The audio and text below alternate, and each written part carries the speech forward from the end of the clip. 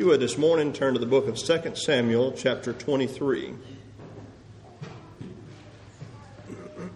2 Samuel chapter 23. Begin our reading in verse 1.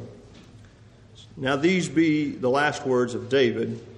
David the son of Jesse said, and the man who was raised up on high, the anointed of the God of Jacob and the sweet psalmist of Israel said, the Spirit of the Lord spake by me, and his word was in my tongue. The God of Israel said, the rock of Israel spake to me, he that ruleth over men must be just, ruling in the fear of God. And he shall be as the light of the morning when the sun riseth, even a morning without clouds, as the tender grass springing out of the earth by clear shining after rain. Although my house be not so with God, yet he hath made with me an everlasting covenant, ordered in all things and sure. For this is all my desire and all my salvation and all my desire, although he make it not to grow. I have a great interest in the last words of dying men. We see several great statements in the Bible of men who are dying, and of course of the greatest of the Lord Jesus Christ. We find while he was hanging upon Calvary's cross, there were 7 sayings that he uttered. One of the ones that is most amazing to me, while he's hanging there by the desires of wicked men, he asked the Father to forgive them, for they know not what they do. He also asked for a cup because he thirst. And then finally we know he said, it is finished, and he gave up the ghost. Those are the best last words that are spoken in all the Bible and all the world, that it is finished. We find that other men spoke great things right before their departure. We find that Jacob, while he was dying, the Bible says, by faith blessed his 12 sons. And through that blessing, he showed which lineage the Lord Jesus Christ would come through, and that was through the tribe of Judah. But he also spoke prophetically about all the 12 tribes, and of course those things by and by came to pass. We see other men throughout history who have spoken great things right before they passed away. I call to mind a man by the name of John Warburton, who was an English strict Baptist minister, that right before he passed away, instead of looking at darkness, he cried aloud, hallelujah, and then he breathed his last breath. We find there was a minister in the state of Texas named Elder S.A. Payne. There's a song in our books that were written regarding the last words of that man. He didn't even live to be the age of 40. He was a bright star among our people, and some said the Lord took him early because he was such a great blessing. People were beginning to worship him more than they worshiped the Lord which he preached. And some suspected maybe the Lord took him out of the way. But right as he was dying, he said, oh, how sweet to die. And that song has been penned from the words which he spoke. Here in 2 Samuel, it says, these are the last words of David. Now we'll find that David does continue on for some time after this expression and after these words, and he does speak other things. But here when it says these are the last words of David, these are things that he spoke that were very important concerning his life.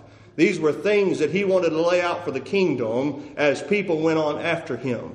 Now we'll find that in the very next chapter, David continues in sin when he numbered the people in a way that was contrary to the law. And we'll find that later in 1 Kings chapter 1 that David does speak for the coronation of his son Solomon to sit upon the throne, and then later the temple to be built under his reign. But here it says, these be the last words of David, and this is telling us it's David the son of Jesse, who we know is the king that was raised up on high by the anointing of the God of Jacob. It says this was also David who was the sweet psalmist of Israel. We find in 1 Samuel 13 he's called the man after God's own heart. This was a man that loved the Lord, a man that served the Lord, but we find he was a man that was also a man that messed up, a man that made mistakes, a man that fell short, a man that angered the Lord, a man that understood the judgment of God. He was a man just like you and I are. There was really no difference with him than us. Just as the Bible says of Elijah, he was a man of like passions. However, he prayed and it rained not, and then he prayed again 3.5 years later and it rained. He was simply a man. David likewise was just a man. However, he was a man after God's heart, and the Bible calls him the sweet psalmist of Israel. We read the book of Psalms, and many of those are attributed to the pen of David. And many of them bring us great comfort in times of our affliction and times of trouble. Many times we turn to those wonderful words of the various Psalms according to the emotions that we're experiencing right now. And many times we find great joy and great comfort through the words of this great man. Why? Because he was the sweet psalmist of Israel, a man that God blessed. A man that had a heart after God, a man that loved the Lord and loved the Lord's kingdom. Notice what he goes on to say. He says, the Spirit of the Lord spake by me, and his word was in my tongue. And that's why he's able to say the next few things. It says, the God of Israel said, the rock of Israel spake to me, he that ruleth over men must be just, ruling in the fear of God. The Bible is clear, when wicked men bear rule, the righteous mourn. We've experienced that in our own nation when wicked men have been upon the throne, or at least in the White House and in the Capitol building of Washington, D.C., and in the Supreme Court building, and also in other places of government throughout our land. When wicked men bear rule, the righteous mourn. Because laws are enacted that go against the things which we hold dear, and they begin to oppress those who would do right. We find the Bible, on the other hand, says, when the righteous bear rule, the people rejoice. What great time it is when there's a man upon the throne who loves the Lord and loves the Lord's word, wherein we can have peace and joy and a prosperity that comes from the Lord. Here God tells us through the mouth of David that he that ruleth over men must be just. For him to expect the blessings of God upon his reign, he must be a just man. He must rule in the fear of God. However, we know that doesn't always happen. Just because it says here he must be just doesn't mean he will be just. But if he expects to find favor with the Lord and the Lord's hand upon him as he rules in a nation, he must stand in fear of God and must be a just man. That is in all aspects of government. If a father wants a peaceful home and he wants children and a spouse that respect him, he must rule as in a just way, and he must rule in the fear of God. He must not be a tyrant in his home and expect that his family is going to rejoice and be happy to live under his rule. The same is true for a church. To experience the blessings and happiness that comes from the Lord, they must have a pastor who is a just man who rules in the fear of God. The same is true for a community. We want people in our mayor's office and in the council seats who are just men that rule in the fear of God, all the way through the state governments, all the way to our federal government. And notice what the Bible says will happen when you have a just man that rules in the fear of God. He shall be as the light of the morning, when the sun rises at the dawn of a new day, when the sun rises, even a morning without clouds, as the tender grass springing out of the earth by clear shining after rain.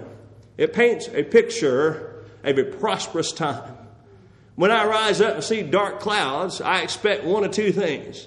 Maybe the clouds will pass over without a storm, or I expect a storm is on the way.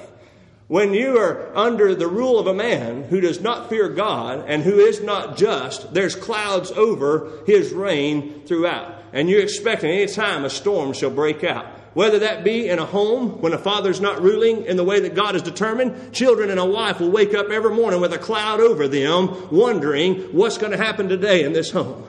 When a man who pastors a church does not rule in the fear of God and is a just man, every week as a church assembles together, the question is not going to be, how will the Lord bless us this day? But there's going to be wonderings about what are the clouds going to bring here this day. When a government is full of wicked people, we wonder daily what clouds of judgment and affliction are going to pass over us this day. Here he says that this man who rules in the fear of God and is a just man, he's as the light of the morning when there's no clouds, as the tender grass springing out of the earth by clear shining after rain. I love the time after a good, gentle rain, and that's what he's bringing to picture here. That's what a godly man is when he rules in the fear of God. But notice how David continues. Although my house be not so with God. I love how he continues it. Yet he hath made with me an everlasting covenant, ordering all things and sure, for this is all my salvation and all my desire, although he make it not to grow. These words of David remind me of the words of Jacob when he was brought before Pharaoh.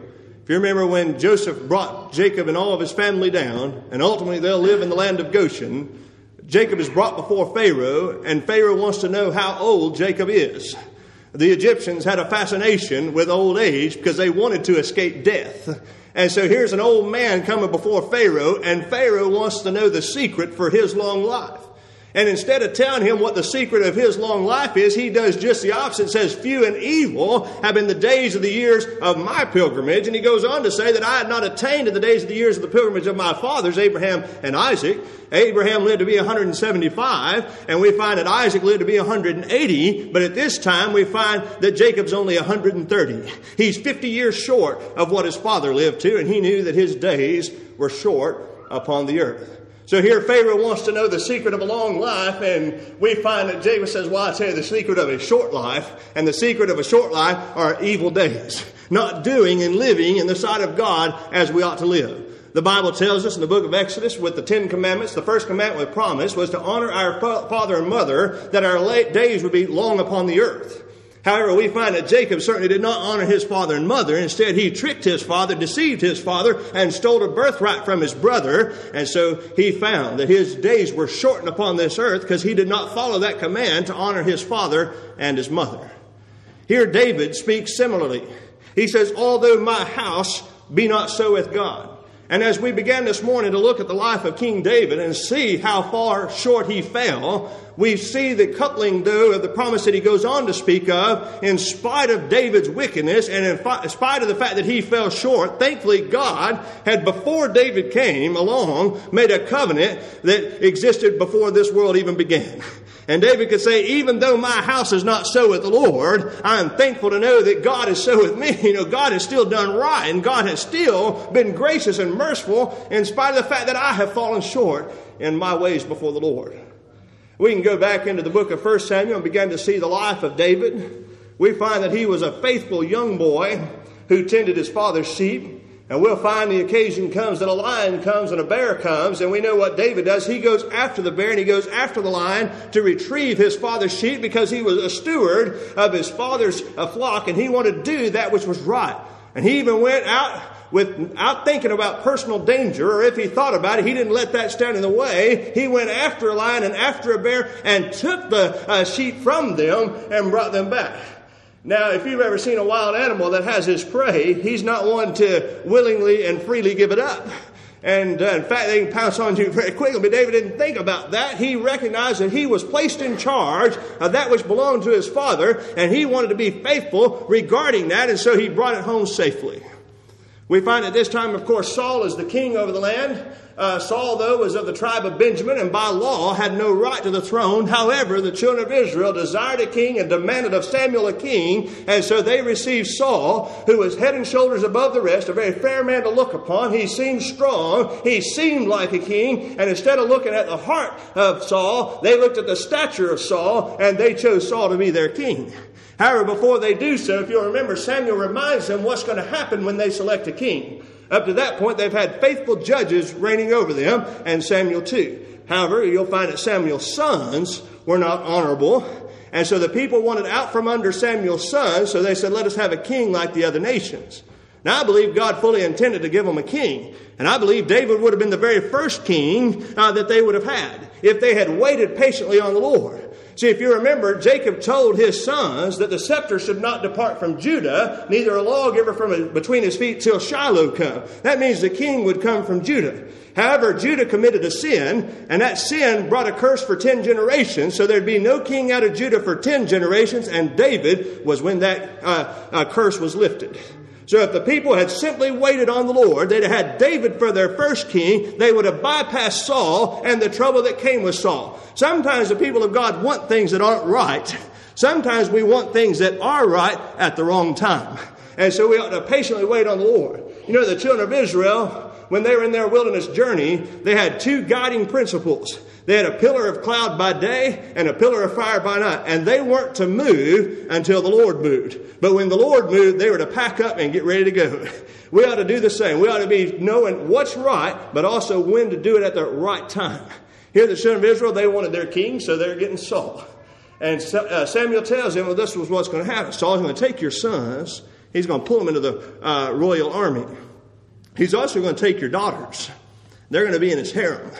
He's also going to tax you, and you're going to pay for all his conquerings, and you're also going to pay for his palaces and the royal city.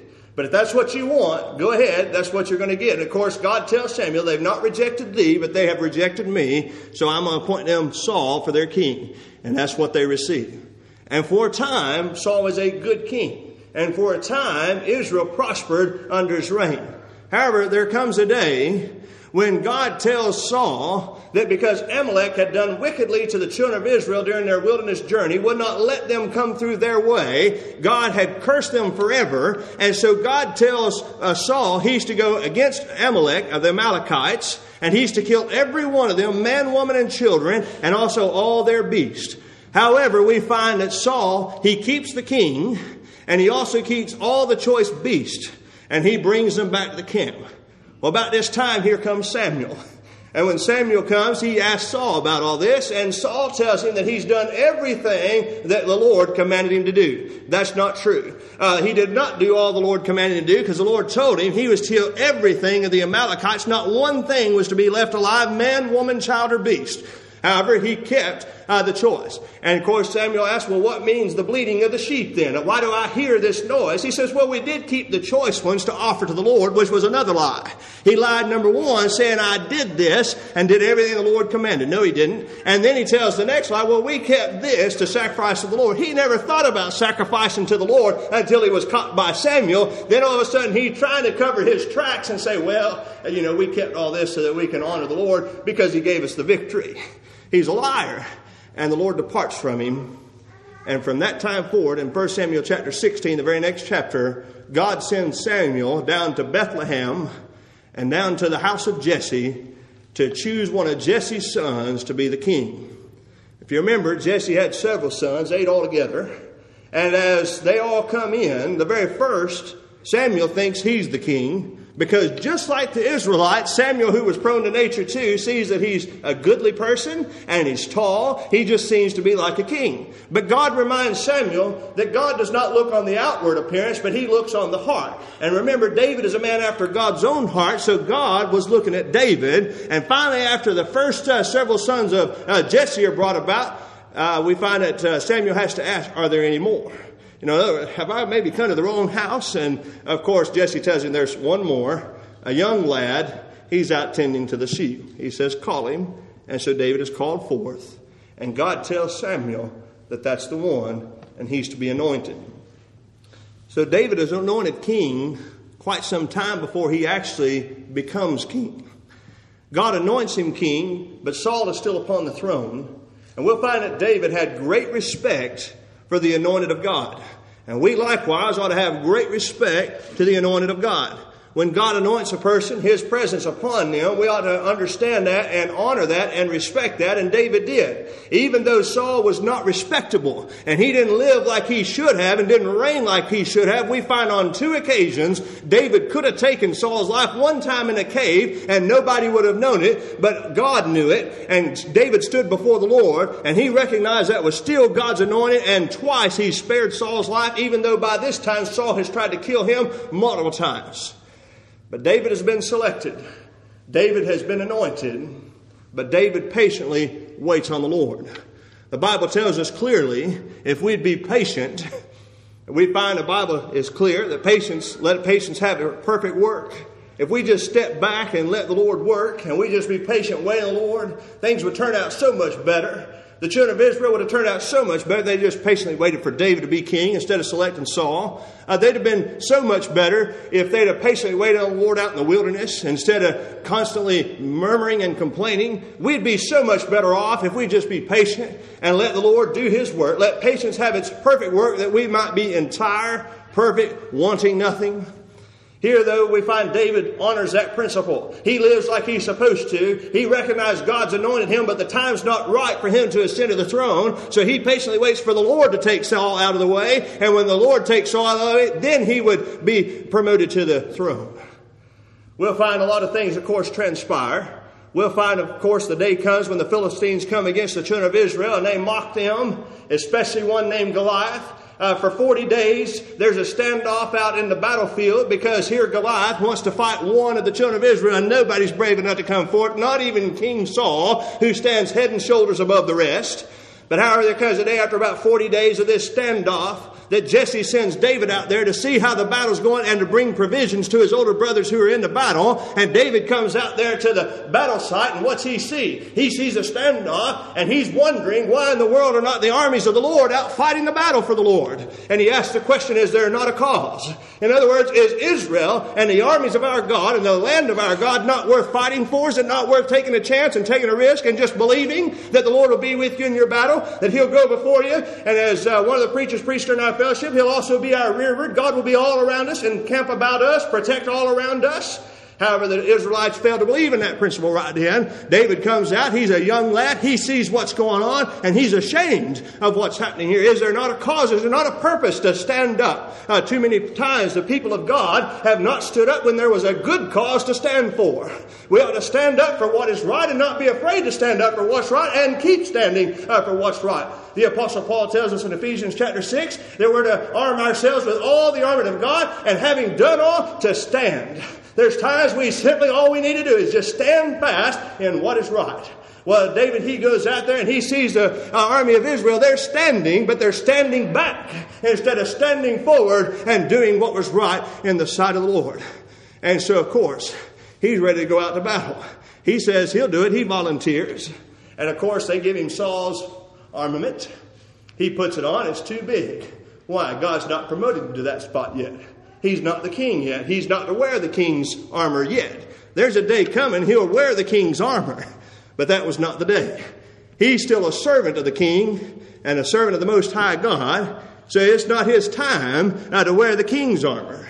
And he hadn't proved it. He hadn't tested. He didn't know all about it yet. You know, there's times the Lord may have it in mind to advance us and promote us in a way that we'd like to go. And too many times we rush into it instead of standing back and waiting for the Lord to develop us for the position that He's to lift us up into. David had the patience to wait. He understood the Lord would take care of it. He would develop him into the position which he was later to occupy. But right now was not the time. And so he wasn't going to wear the king's armor because he's not the king. He still sees that Saul is the Lord's anointed, and he stands back. But we find that Goliath, of course, he goes out with a sword and a spear and a shield. And we find David, he picks up 5 stones, a sling, and a scrip or a shepherd's bag. He goes out there in the name of the God of the armies of Israel. He goes out there, and of course, that Philistine giant Goliath, he begins to make fun of him. And he asks, am I just a dog? Are y'all mocking me? Is this the best that Israel can come up with? Is this the best you can do? A young boy that doesn't even come out with a sword. And David comes out saying, you have defied the God of Israel. And you're going to stand before the armies of the God of Israel this day. And David goes on to tell him exactly what's going to happen to him. He tells him that that day, David would cut off his head with his own sword. David takes out one of those stones, puts it in a sling, aims, and he fires, hits him in the forehead. That man drops down, and we find that David climbs up on his chest, takes his own sword, and cuts off his head. And, of course, he goes back to town along with King Saul. And what happens? We find the women back in Jerusalem, back to capital Hebron. They began to sing and praise that Saul has killed his thousands, but David his 10,000s. I've heard a lot of people criticize preachers for preacher jealousy. And I grant you, there's been a lot of it. But a lot of it's come because people out in the pews have instigated some of that jealousy by saying, well, that preacher did a better job, and began to build one up over another. And of course, they're natural men, and they hear those things, and they begin to believe those things. And of course, then the envy and the jealousy ensues. Now, they shouldn't do it, but we shouldn't build one up against another. Here, those women were the start of the cause. Saul should have been a humble man, but he wasn't. He heard the song, well, Saul slain his thousands. Well, that sounds pretty good. But wait a minute, but David his 10,000s. Well, actually, David just killed one. But that one was a great giant against the advancement of the people of God. And so David was sung to in a greater way than Saul. And of course, from that moment, Saul became jealous of David and began to seek his life. We'll find that he uses several angles to try to kill David. He'll try to use his son's friendship with him. He'll also later try to give his daughter to him in marriage, which he does. But we also find that Saul, the reason that he gives him his daughter is because first he's going to give him a challenge. You've got to go out and slay 200 Philistines and bring me their foreskins before you can have my... He's hoping that David in that battle would be put to death. But David, of course, has the Lord with him. David is victorious. He kills 200 Philistines and brings the trophies to Saul. And so again, Saul tries to seek his life till ultimately David has to leave the kingdom, actually goes in the land of the Philistines and fights for and with the Philistines, often coming into the land of Israel. But here's one thing David never would do. He never would fight against his countrymen. He would go out with his armies and take the goods of another people and bring it in. He brought what he was supposed to, the spoils of war, but he never would bring it from his own people. The day comes when the Philistines are gathered mightily against the people of Israel. And of course, David's in a quandary. He's not going to fight against his own people. He's still honorable. He won't fight against his own nation. But we'll find that some of the captains of the Philistines don't trust David. They're afraid that if they go out to battle, David will turn on them in the middle of the battle. And instead of fighting for the Philistines, they'll start to fight against the Philistines. They were wise because David very well may have done so. We'll find that this is the battle where ultimately Saul will die in battle. At this time, though, we find that, of course, God has departed from Saul. Samuel is now dead, and so Saul can't go to Samuel. And God even prays, but he hears nothing from the Lord about whether they would win the battle. You know that many times in the Old Testament, before the Israelites would go out to battle, their captain would go to the Lord. And the Lord would tell them ahead of time that they had the battle. In other words, the Lord was going to fight the battle for them, and they had the victory even before they went out. We find that Moses, from time to time, the Lord would tell him in advance that they had the victory before they even went out to battle with whoever their enemy was. We find that Joshua, many times the Lord would tell him. I find in Joshua chapter 5 that Joshua comes out against the captain of the host of the Lord and asks the question, art thou for us or for our adversary? And of course that was the Lord who was there before him. And of course the Lord lets him know that he was for him. We'll find other times the Lord was not with the children of Israel. We find there was a man by the name of Achan who had done wickedly in the camp of the people of God, and people of God didn't know it, and they go out to battle, and because that one man had done wrong in the sight of the Lord was not with them in the battle, and they lost that day, and many Israelites were slain because of Achan's sin. Achan means trouble, and that's exactly what he was. So here we find that many times kings, before they went to battle, they would seek from the Lord whether or not the Lord was going to be with them. However, Samuel's not around, and so he can't go to the prophet and ask the prophet because the prophet's dead. He asks the Lord, and the Lord is against Saul by this time, and so Saul doesn't answer. God doesn't answer. So he goes to a witch from Endor, and he begins to talk to her. Well, earlier in Saul's life, he had made a ruling or a law against going to witches and using witchcraft, so he disguises himself and goes to her, and she knows who he is, and so he lets her know it'll be okay. Nothing will be done against you. And she brings, of course, Samuel back from the dead. It's interesting, while Samuel was alive, Saul wouldn't listen to him. Now Samuel's dead, and he asked a witch to bring him back to life so that he can talk to him. Amazing how often I've heard people say, I wish I had listened to the counsel of my mother and daddy while they were alive. They had wisdom that I wouldn't listen to when they were alive. I wish they were still around to tell me. I tell you, people, it would be much better off if we'd listen to the wisdom while it's here. Don't wait till they're gone. Here, Saul didn't want to listen to Samuel while he was alive, but now he needs an answer quick, so he calls for Samuel to come back from the dead. And Samuel lets him know that you and your sons will be with me by the end of this battle. And that's exactly what takes place. Saul is wounded in battle, and to keep from being captured and tortured, he asked his servant to kill him. The servant will not come against the Lord's anointed, but instead Saul falls upon his own sword. David gets the word. And David is so angered that the anointed of the Lord has been killed. Before he gets all the message, he's ready to kill the man, the servant that did not kill Saul, because he still respects the Lord's anointed. So now David is king. However, we'll find that he doesn't control all the kingdom. The northern portion of the kingdom is not under his control, but the time will come that he moves the capital to Jerusalem, which is right in the center of the nations, or more center of the nation, north and south. He's trying to strategically locate it so that he can bring the nations together. And we'll find that David is ruling right and just in his portion of the nation, and the Israelites in the other. They see how good he's doing, and they want rid of their king and have David rule over the entire kingdom. And the Lord blesses that, and David does. But then we find 1 Samuel chapter 11 occurs. In 1 Samuel chapter 11, 2 Samuel chapter 11, even though the Lord has blessed David abundantly, David has been honorable for the Lord. He's done what was right in his sight. He's been a man after his own heart. The day comes in 2 Samuel chapter 11 that David is in the wrong place at the wrong time. A lot of our troubles come as children of God because we're in the wrong place at the wrong time. Sometimes it's never the right time to be in the wrong place. But in David's case, he was back at the capital when it was the time for kings to be out at war. David should have been out leading his troops in battle, but instead he stayed back home and sent the captain of his host to go out in his place.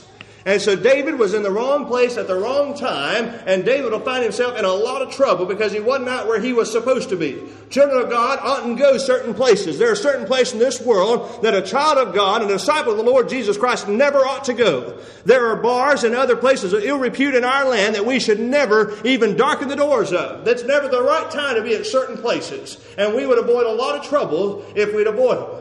Sunday morning, the right place to be at the right time is the Lord's house.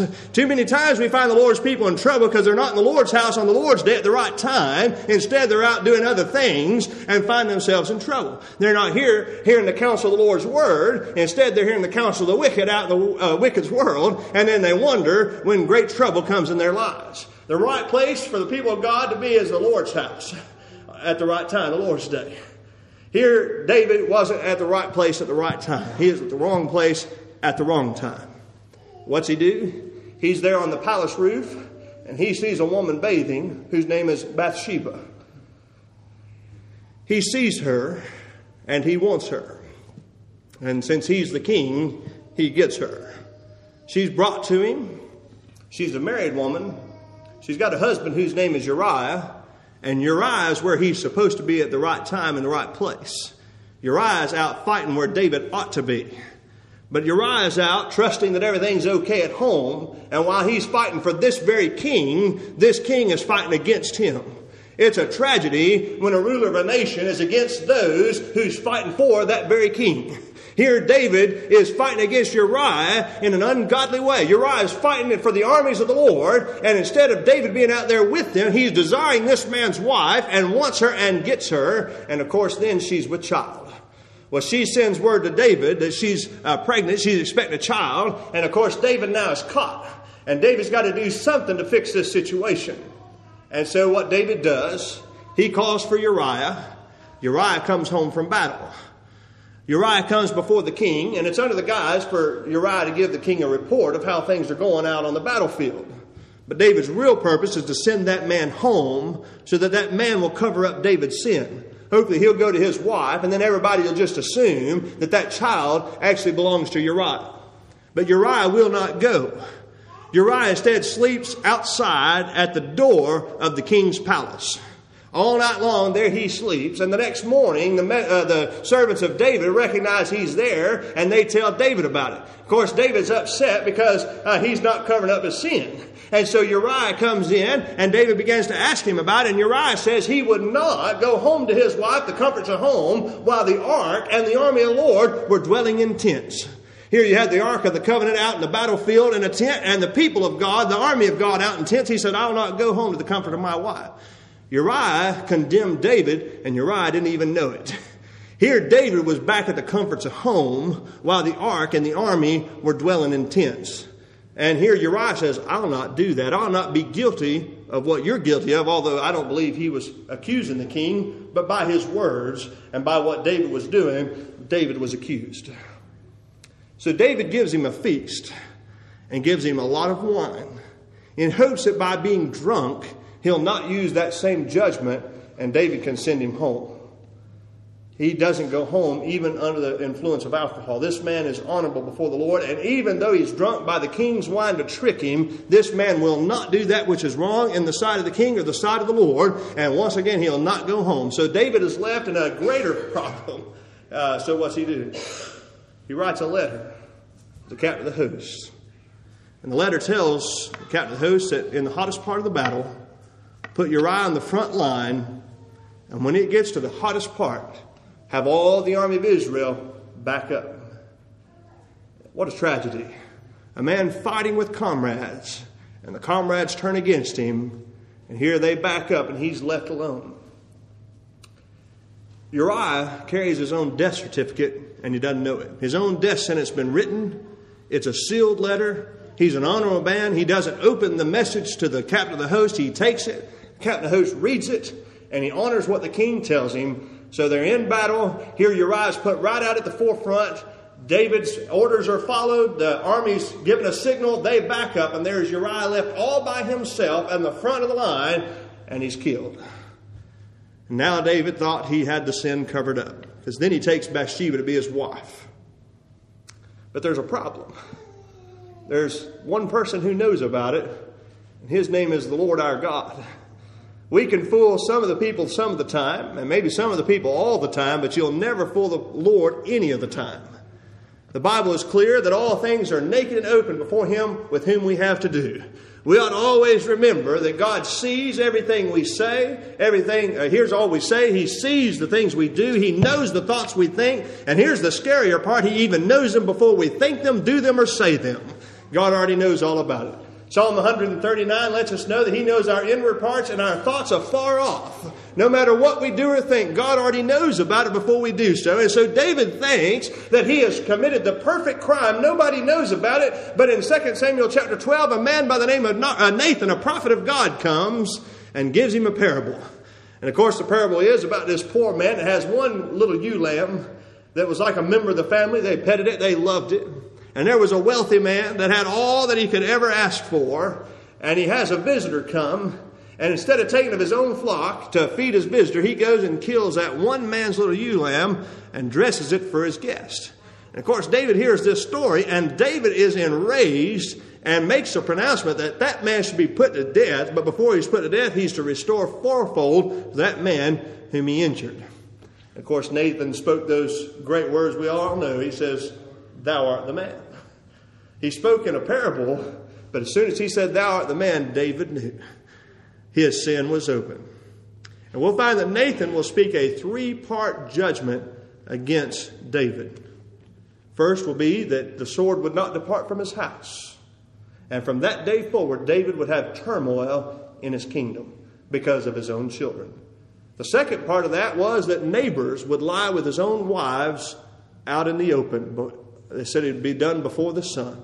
Because he said, the thing you've done secretly shall be done openly to you. The third part was that the child of that sin would be slain by the Lord. And sure enough, a few days later, 7 days later, that child dies. And it's no time before there's great trouble in the house of King David. Now, God had already promised David that He would establish His throne, and one of his seed would sit upon his throne from that generation forever. And we'll find that, of course, that took place up until the days that Babylon came in and ransacked the city of Jerusalem and all the land of Judea and took captives back home. But see, God had a more important person in mind who would sit upon that throne than David's children through Bathsheba and otherwise, Solomon and so forth. Because He really had in mind the Lord Jesus Christ who would sit upon that throne, which He does this present hour. Here we have the Lord sitting at the right hand of God making intercession daily for you and I. And that's the man that God had in mind when He told David that one of his own seed would sit forever from that generation forever upon his throne. But David said as long as he did that which was right in his sight, as long as his children did that which was right in his sight, that one of his own heirs would sit upon a throne. That the Davidic monarchy and dynasty would be established. But the problem is, David failed. David sinned. He fell short. We'll find very quickly that his son Amnon desires his half-sister Tamar and feigns sickness and asks of his father that Tamar could come and minister to him while he's sick. And so his father, being a good man, sends his daughter to take care of his son, and his son assaults her, and then will not honor her, but instead sees her as defiled and wants her out of his sight. Absalom, David's other son, one of his other sons, despised Amnon for what he had done. And here's the real tragedy of the whole thing. David knew what Amnon did, and David did nothing. David knew what had been done to Tamar, and it grieved him, the Bible says, but he stepped back and didn't do the right thing. This man who stood forward and took a lamb and a sheep out of the mouth of a lion and a bear, this man who stood forward and lived honorably before Saul and would not take the crown until God had removed it from Saul, would not stand forward in this event. This man who was willing to stand forward against Goliath won't even stand forward against his own son who has molested his own daughter. A great tragedy and a great sin of David that he would not defend his own daughter and take care of this son which had done such a wicked thing. And instead, his son Absalom does it for him. We'll find the day comes after a couple of years that Absalom has a huge feast. And he asks if Amnon can come, and David sends him. Of course, David has his suspicion still that Absalom wants to put him to death. And that's exactly what takes place. Absalom slays his brother, and then Absalom flees the country, fearing his father's wrath. But the time comes that the wise woman of Tekoa comes and speaks a parable to David and softens David's heart to let Absalom come back to the kingdom, and so Absalom comes. By this time, Absalom, he's a very good-looking man. The Bible says that he had beautiful long hair. He had it pulled or cut once a year, and it weighed 200 shekels. That's about between 6 and 7 pounds, and that would be sold. And he had a great impression among the people of the city of Jerusalem and all the land. In fact, we would find that he would sit at the gate of his father, and people would go into the king for judgment, and when they would come back out, Absalom would tell them, well, if I were king and if I were judge, you'd have got a much better judgment. I'd have done better than my daddy did, and you'd be far happier with the results of the judgment. And so the Bible says that all the hearts of Israel were turned after Absalom because daily he stood there and he pronounced that I'd have done a much better job than my daddy. And so the day comes that he goes to his father and says, I made a vow to the Lord that if I were allowed to come back to Jerusalem, that I would go to Hebron and there I would pay my vow. And so David, under the guise of this young son who he thinks is honorable, says, go. The Bible says that Absalom had spies in the land. And as soon as he went to Hebron, those spies began to cry aloud that there's a king established in Hebron. And so they began to flee. And David hears the word. And David leaves the capital for fear that Absalom is going to take his life to take the throne. Of course, the day comes when they go into battle. And in the battle, we find that Absalom is riding a mule, and as he goes under a tree, his hair is caught on the thicket of a branch, and the mule kept going. There was an old Baptist preacher in Texas.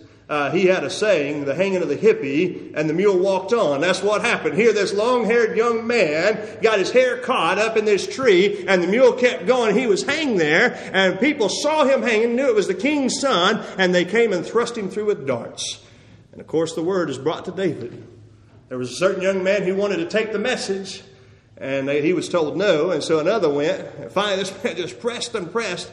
So he says, well, go. And he ran and overran the first messenger and came to David, and all he could say was a tumult. And finally, here comes the second man and bears the message that the son of the king is just as those who were the enemies of the king. And of course, David says those words, O Absalom, my son, would to God I had died for thee. David, even though his son was against him, loved his son. We come back to our text. Although my house be not so with God. Yet he hath made with me an everlasting covenant, ordered in all things and sure. He's testifying of the covenant that God made before the world even began. And contained in that covenant, of course, is the doctrine of election, where God chose every one of his children that would be with him at the last day. Another aspect of that covenant was the Lord Jesus Christ would come and fulfill the law to a jot and a tittle, would pay for the sins of all the elect family of God, so that the elect family of God would likewise be the redeemed family of God. Another aspect of that covenant is that the Holy Ghost would then come upon every one of the redeemed elect family of God, so they become the regenerated, redeemed elect family of God.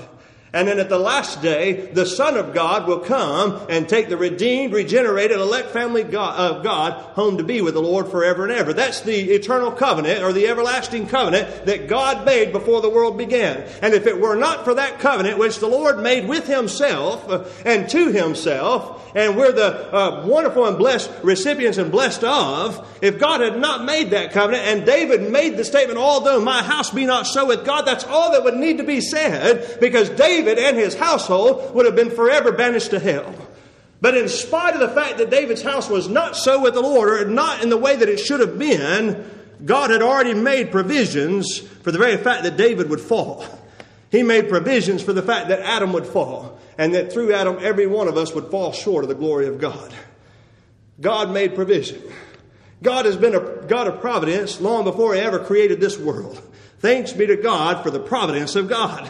If He hadn't provided before the world ever began, as soon as Adam fell, we'd have been sent to hell forever. He again says, although my house be not so with God, yet He hath made with me an everlasting covenant, ordered in all things and sure. The Bible tells us that there are certain things that are sure. There's a certain seal the Lord has, and it's sure. That He knows all of His children. And He will have all of His children with Him in glory without the loss of one. That is sure. That's certain. That's steadfast. That's something that can be banked upon even though our house is not so with God. I have to testify just as David did that my house is not so with the Lord. I've not lived as I ought to. Every one of you would have to testify that your house is not so with the Lord. But thanks be to God, He has an everlasting covenant, and it's ordered in all things. Even though our house isn't sure, it's still ordered in all things, and it's sure. He says, this is all my salvation. There's not any other. He had already fallen short, and He couldn't save Himself. He couldn't redeem Himself. He didn't have that which was necessary to pay. So He says, this is all my salvation. He says, it's also all my desire. But then He closes, although He make it, what? His house, not to grow. In other words, David is saying, I fell short. But in spite of me falling short, the Lord is keeping the covenant that He made. But the truth is, I will pay for the things that I have done in falling short with the Lord. He says, although my house be not so with God, He make it, my house, not to grow. He says, I've missed out, and my children have missed out on many blessings that we would have experienced if we had conducted ourselves honorably before the Lord. If I had done that which was good and seeming in His sight and well-pleasing before Him, there's no telling the glory and the benefits that I and all the people of Israel and all His family would have experienced. There are many blessings that you and I would experience and do experience when we obey the Lord. And there's also many blessings we miss out on when we fail to obey the Lord, when we disobey Him. I'm thankful, though, that in spite of all those things, the fact that we fall short, and although He doesn't add many of the blessings that perhaps He would have, in spite of all that, His everlasting covenant is ordered in all things, even us falling short, and even in Him not blessing us as He would here in this world. In spite of all that, His everlasting covenant, it's ordered in all things, and it is sure. It's all our salvation. It should be all of our desire. Even though there's many things we miss out on, because too often it's not all of our desire. Although our house be not so with God, thanks be to God, He's made with us also an everlasting covenant that's ordered in all things and sure. It's all our salvation, all our desire, although He make it not to grow. May the Lord bless you as our